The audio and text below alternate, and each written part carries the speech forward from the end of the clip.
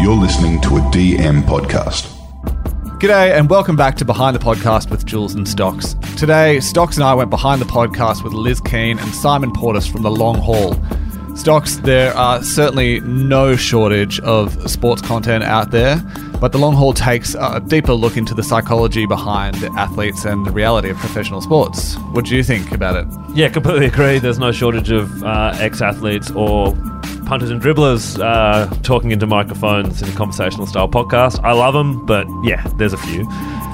This is a really interesting chat. These guys have a production company called Headline Productions, and that was primarily a video production company, and they're part of this really emerging trend of people from video production backgrounds moving into podcasts. I'm all for it. It means there's a lot of talent coming through on the production side of podcasting, but really interesting chat. Well, why don't we hand over to Liz and tell us about how the show came to be. Liz, tell us about The Long Haul. Essentially, The Long Haul is a look at the culture of sport in Australia, so sort of scraping beneath the surface. We just really felt that there's a lot of sport content in Australia, obviously because we love our sport. Love our sport, yep. Oh, we do, yeah. But a lot of it is sort of just looking at the mechanics of sport, but not a lot kind of going beneath the surface of what sport is. And it really does sort of epitomise everything of our society. You know, you look at racial issues of sexuality. I mean, you know, issues that are inherent in our society are all brought up in sport. And that's what The Long Haul's doing, really, is looking behind the curtain. Yeah, and you've sort of broken it out into, it's almost kind of phases across an athlete's career. Do you want to talk a bit about the format of the show and sort of what the thinking was behind there? And then I suppose the genesis with Emma as well and how you brought everyone on board?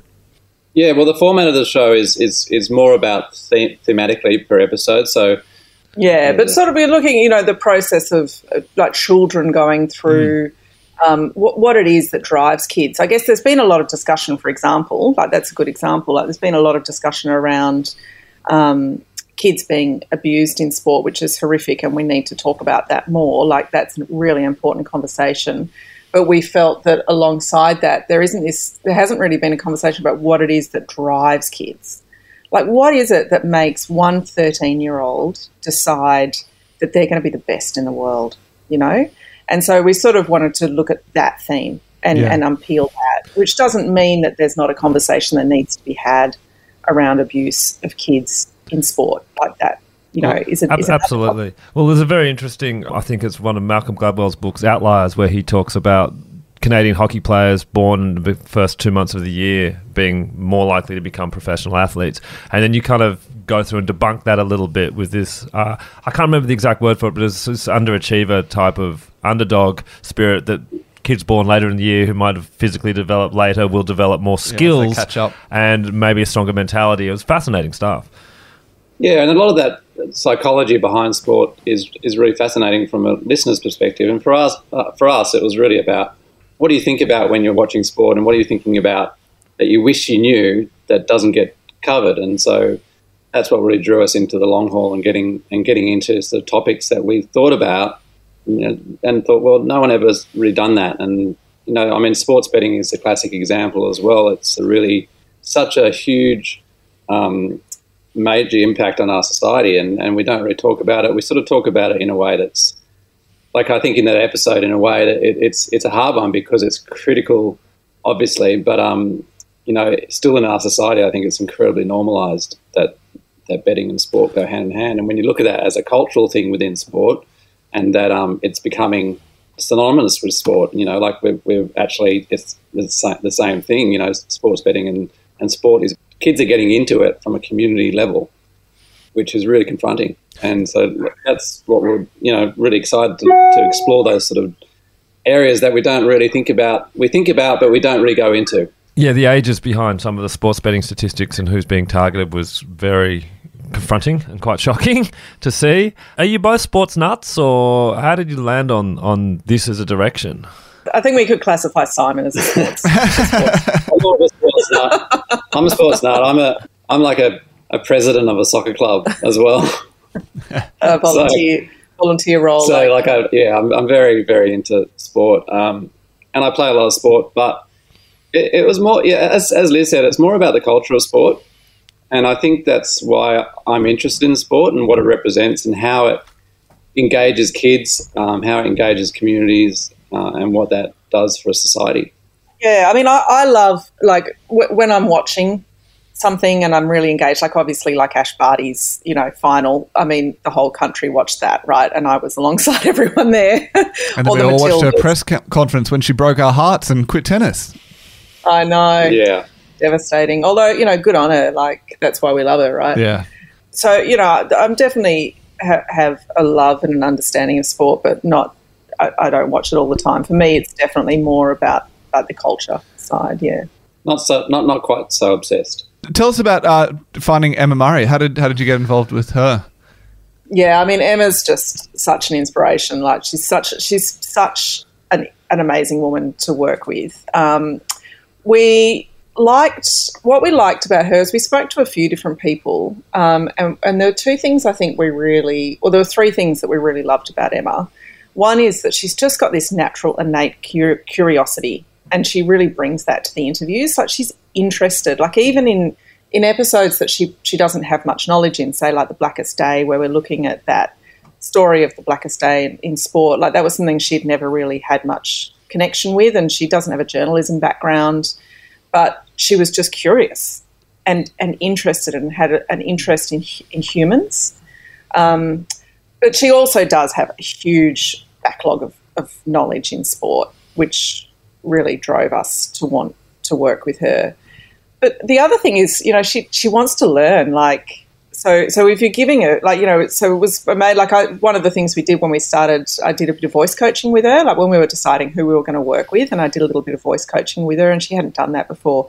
But she was just so reactive to my advice. She was like, yeah, I want to get better. I want to be good at this. And so, yeah, she was just, that was the reasons that we went with her. And I think curiosity, like an ability to listen to someone when you're interviewing them and respond to what they're saying and come back with an articulate question. I mean, that's gold, really. Yeah. And Emma has just such a different level of connection to sport in her work. But also through her history, like through her playing at an elite level with netball, and just the way that she thinks about sport is a next level for sure. Plus, she knows a lot of people, so that was useful. Yeah. It does seem like she brings that athlete's mentality to how she approaches her craft of podcasting, which is quite fascinating in its own way. And I think that's why she does so well as a performance coach. Performance coach. Performance coach. But yeah, she's great. I think we were really happy, really lucky to work with her. So you mentioned kind of her network of athletes and things, and obviously throughout this show you get some really interesting guests on. What's been the kind of the process behind getting those, and is it a bit of a collaborative think tank about who you want to approach? The different fields of sports, local and international as well. We did a pretty solid developmental process, kind of looking at the whole series like as a slate and going like across this series, we want to get a range of voices. We need to get, different people from different backgrounds and different sports and different stages of career. So we sort of wanted to make sure that across the whole season we had that diversity. And I'm really happy with that. In the end, yeah. People who are famous, like we wanted our Kate Campbells and our Shane Goulds and, people like that, but also people we haven't heard of who bring like so much knowledge. So really we sort of went, okay, across the season we want that spectrum. And then with each episode we'd go like, okay, what sort of people are we looking for? And we went like from a range of either reaching out to people on social media, connecting like all sorts of different ways. And Emma's connections brought us quite a few people as well, and sometimes just cold calling, like hunting people down. Well, you did very well on the guests. It's an impressive list, and also I love the way that you were able to seed them out over multiple episodes and say, look, we're going to actually come back to this interview later on in the series because it's going to have different context, a different part of the series. We also tried to just be a bit diverse with that from a sporting perspective as well. And it's not just like I like this person, you like that person, and let's try to think about what a broader audience might get drawn towards, but not necessarily everyone's going to love that episode. Yeah, like, so for example, like getting Jose Calderon, who's Thank you. Thank you. Tip of our tongues. We want to know about this. Yeah, I mean, he's a massive name, and NBA is, still it's a big American sport in Australia, right? Like, people know him. Yeah, look, we were massive fans, and it really jumped out. I was like, what? Jose Calderon? How's this happen? So, and it was very out of the blue, just when you're talking a lot of sort of, it seemed very AFL-y and Aussie swimming. Yeah, it was so AFL-y, that episode, right? Yeah, I mean, and netball, but he's such an awesome guy too. Like, all our interviews went for over an hour. So, and so he's only in that episode for maybe 12, 15 minutes, but he was just so inspirational. It was such a beautiful, like, really, maybe we should just release that whole interview, because he had a lot to offer, and he's a really cool guy. We actually got him because we got him through Brenton Schwab. So Brenton Schwab is an Australian sports executive, and he's part of the World Players Association now. So he's always sort of been involved in unions, basically, like sporting unions and that sort of business of sport. And we were speaking to him for a couple of episodes, and he said, look, Jose Calderon is amazing on this topic of COVID.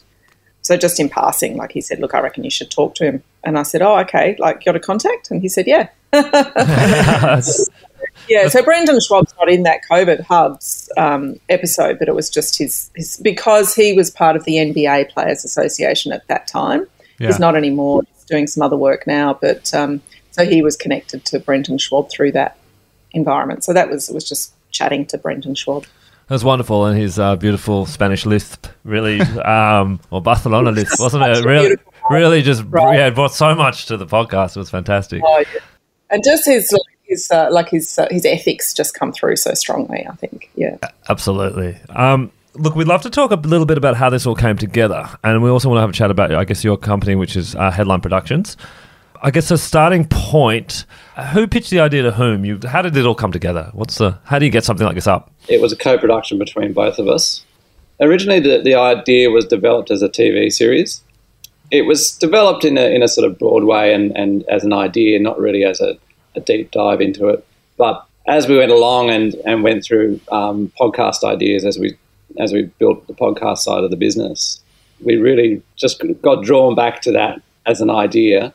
And we had been speaking to Nick at Ranieri. Basically what happened was, when I left the ABC, so I'd been at the ABC for a long time, made a few podcasts with the ABC, and then went, I'm just going to do podcasts. I just, stuff this news business. And you've been very successful at the ABC, just got to say. A couple of podcasts you did was Still Jill and Little Green Pod were award-winning. Right. Yeah. Yeah, Still Jill, we won Best Documentary. And Little Green Pod was a finalist for Best New Podcast. Yeah, and I'm really proud of that work. And, I mean, the ABC is an amazing place to work making podcasts, but I was also working in news and didn't really love that. So was happy to be moving away from that environment. It's brutal, like the news cycle, especially. And I was lucky I ditched out just before COVID, so I didn't have to do any news about COVID, so that was a bonus. Geez, that is a great time to get out of that, because it definitely, the format of news and the exposure and the saturation of it it's heightened for sure over the last couple of years. Absolutely. So I did the fires. That was my last sort of thing. And then I was like, stuff this, fires, don't want to report on this. And then I missed COVID, so that was good. But anyway, I just did a post like on LinkedIn just saying that I'd left the ABC and, just moving into the podcast space, and connected with a couple of people from Ranieri through that. And we just ended up chatting, and they were like, look, we want to make some Australian content. What should we work on? And I think there's been a discussion for a long time about that gap in the Australian market with sport. That there's a lot of sport chat podcasts, but we don't have a 30 for 30 here in Australia at the moment. And why not? Like, there is obviously an appetite for it. So that's one of the areas that I think Ranieri sort of said, look, we are interested in sport, and Simon had already started developing this idea for TV, and we were like, well, this is actually probably just as good for podcasts as it is How do you find that, Simon? I mean, you've mentioned your TV background. Is there an appeal with podcasting for you and just a bit more of a kind of flexibility in getting stuff up and running point of view? Oh, look, I mean, I guess you could align my sort of experience in TV and film production with Liz's experience in the ABC. There's a lot of great things about it, and we had amazing experiences going overseas with film festivals and things, but at the end of the day, it's incredibly brutal. Like, it's such a hard industry because of the cost of production and there's definitely a bit of an old guard sort of leading the way in that industry where you've just got to work with the right people, and it's a really challenging industry. And so even with the long haul, we've co-invested in it, but the risk is so much lower than anything you do in TV. And so for us, it's been not only a really good step for our business moving into podcasts from a diversity angle, but also just from an ease of access to that sort of production. And we've been really had some really good experiences with it so far. So that's been great. Yeah, look, it seems to be a real trend. We're talking to more and more people. And look, my head of production, one of my business partners, Zanan, is from TV background. There is a bit of a club. People with the money in TV tend to be risk averse, which is understandable in the way that their performance is judged. But look, there seems to be an incredible amount of talent sort of gravitating now across from video into podcast production. And then I guess it's hopefully swings back a bit the other way, where a successful podcast series becomes the source material for TV. So let's hope it all sort of keeps swinging around that way. We have seen that, haven't we, with like Dear John and... Yeah, Wondery really leading the way on that. Done TV series in the past for ABC, and my main sort of work was with film and developing film projects. So it was another level again of difficulty in the Australian market of getting into the feature film world, and I think it's changed so much over the last 5-10 years in the way that industry works with streaming. Yeah, absolutely. And look, that's a path we're trying to go down. We've got sort of 4 TV projects in development this year. Not all podcast related, but we're trying to lean on that and see if we can build a pathway. Who knows? Yeah, I mean, I suppose on that, like, how do we talk about success for the long haul? Is it something that you want to pursue beyond this season and bring out more of these, or is it more of a kind of a package series? I mean, look, there's certainly no shortage of stories to be told and voices to be heard. And so there's certainly no shortage of content that we could be sharing. And a lot of the time with these sort of projects, some projects you do and it's hard work and it's challenging and rewarding at the same time. But this for us was just such an enjoyable project to do. Like, it was a real passion project. Just the building of each episode and development and design is a really fun process. So, yeah, we'd be very excited to do another series.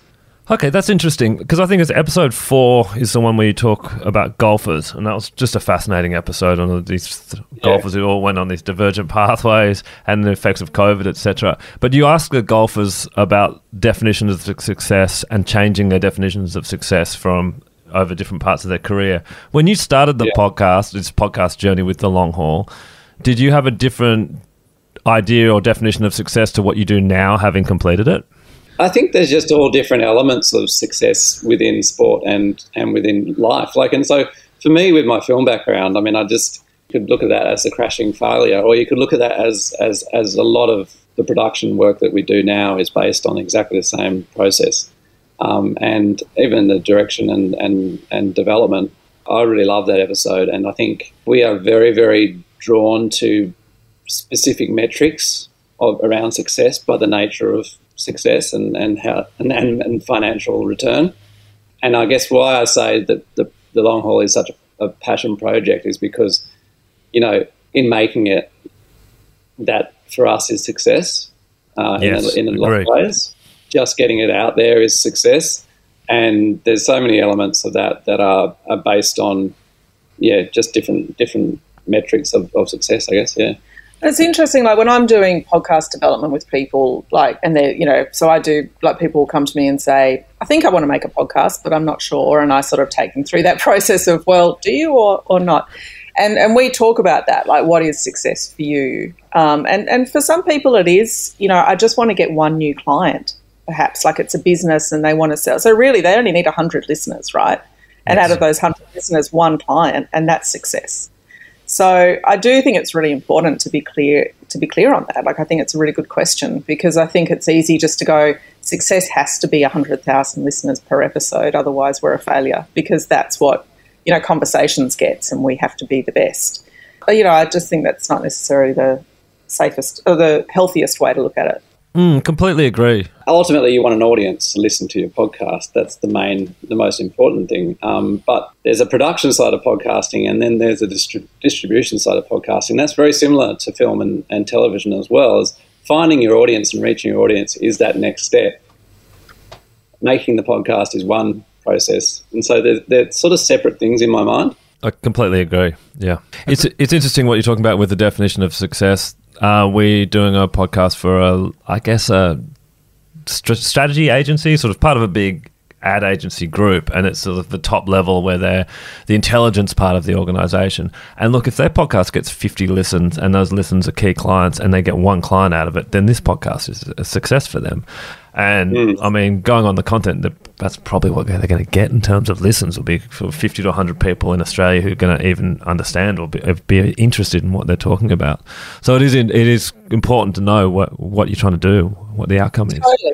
I mean, isn't that the beauty of podcasting, right? That we can have that intimacy and you can be really pinpoint. Like I'm working with ANU and UNICEF at the moment on a podcast for school principals in preparation for disasters. So they're saying, okay, one day your school may be flooded or your town may experience a bushfire. Like as a principal, what's your role going to be? So that's incredibly targeted. But isn't it beautiful that we can do that, right? Like, you know, instead of it having to be a written document that they've got to read, they can listen in the car on their way to work. Like, absolutely. Finding your niche.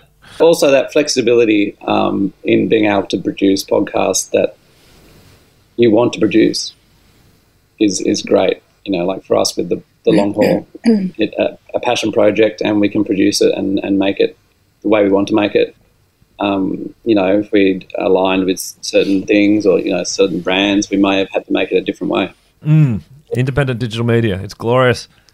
And is that relationship with Ranieri & Co., they're sort of more on the distribution side of the podcast, and are they kind of a bit more hands-off in the production side and letting you kind of go about and bring this show together?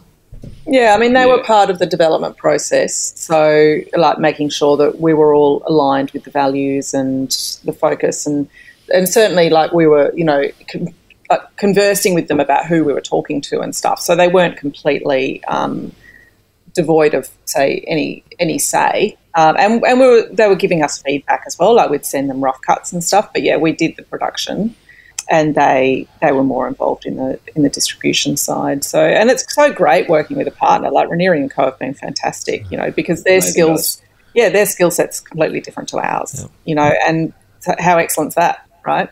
That's perfect. And slightly different, I imagine, from working with the ABC.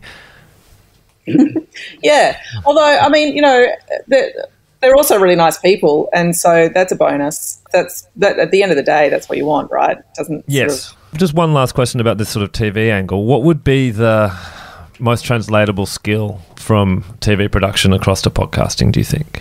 Certainly troubleshooting.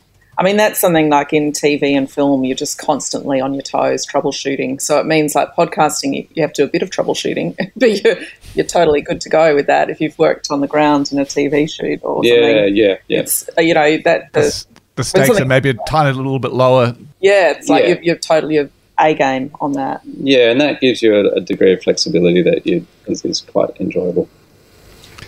And tell us about how the show's been received. What's the feedback been like from the audience and or the crowd, if you will? Yeah, I like that, the crowd, yeah. Look, really strong. Like one of the things that we've been interested in is there's been a lot of women listening and loving it. We sort of thought it would perhaps potentially at first hit a male audience and then come to a female audience.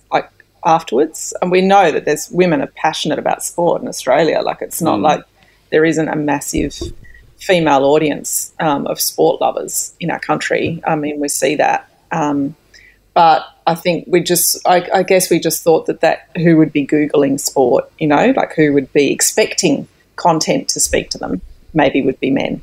That women might not expect to have content they could find that would speak to them, but actually they have, and it's pretty much 50-50 kind of split on that. So that's been great. And I just think people are enjoying the opportunity to get into their heroes' brains, like, Yeah, it's the kind of humanity of the athletes. the humanity. Yeah, that's right. And it's so, because it is such a thing, isn't it? We watch sport and we have such high expectations of our athletes, and we have such some disregard for anything else that happens in their lives, or we use it as fodder. We own them, don't we? Like, we're so angry when, say Sam Kerr misses the penalty, everyone just, even though she's kicked all the other goals and she's been our superstar, suddenly it's like, oh, she let Australia down. Like, That's right. It was touched on in one of the episodes about, in any jobs that we have, if you make a small mistake, that's not then broadcast across every news, platform for the next 24 hours to a week until the next game is on. So it's... Even some of the COVID stuff, when they're talking about when they're in the bubble up in Queensland and partners being worried about being seen in a bikini at the beach and how that's going to be perceived back in Victoria, which is under harsh lockdown. Yeah. Incredible. I mean, I find that fascinating. Like, that's the thing I'd like to look at more, is that whole, like, the language, like the WAGs, that sort of way of looking at the partners of the AFL and the NRL players. I just find that fascinating. Like, what we did find in going through each episode was, even though we did one particular angle, so for example, the sports betting episode is really about the rise of sports betting and how it's almost equal to pokies now because of COVID, in terms of spend across all, money lost, but there's so many different angles in each of those episodes that you could have gone as well. Like, so with sports betting, there's the whole, integrity of sport and the level of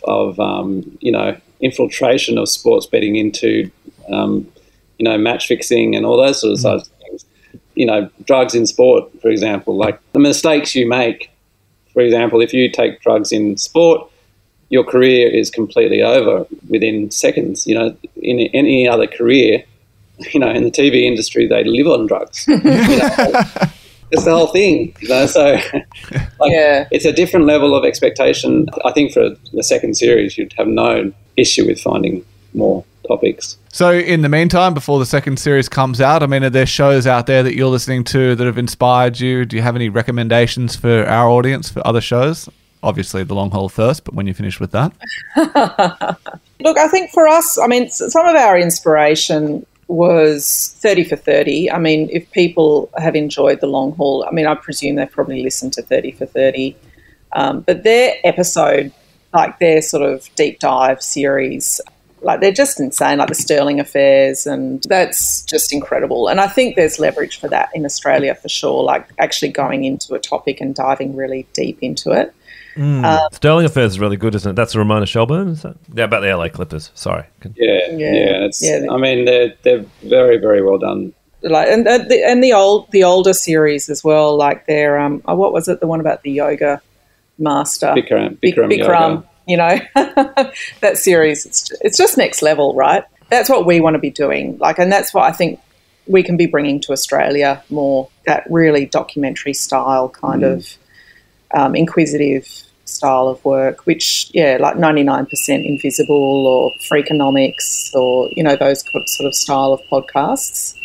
That's what fascinates me, because I come from a radio documentary background, making documentaries for RN and background briefing and stuff like that. So I just think there's real opportunity there in that space.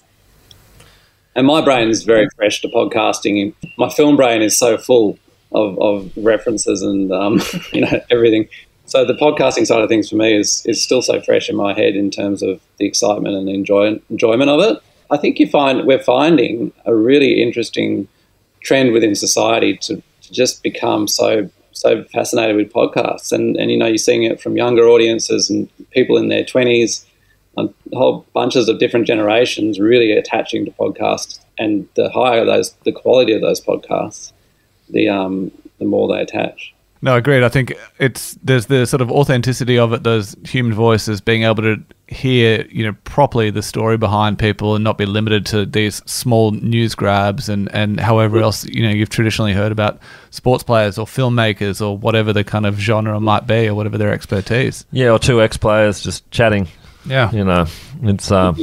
It's great, but there's a few of them out there.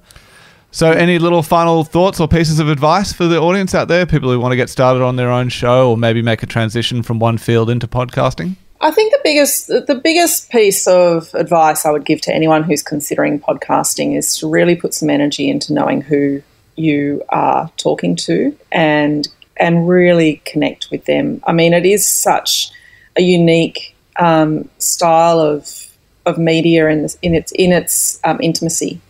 And so it's really your voice and one person. So if you think of that for everything, so the amount of podcasts that have really poor quality of audio or just not really loose in terms of how they're connecting with their one listener, it's not a TED Talk.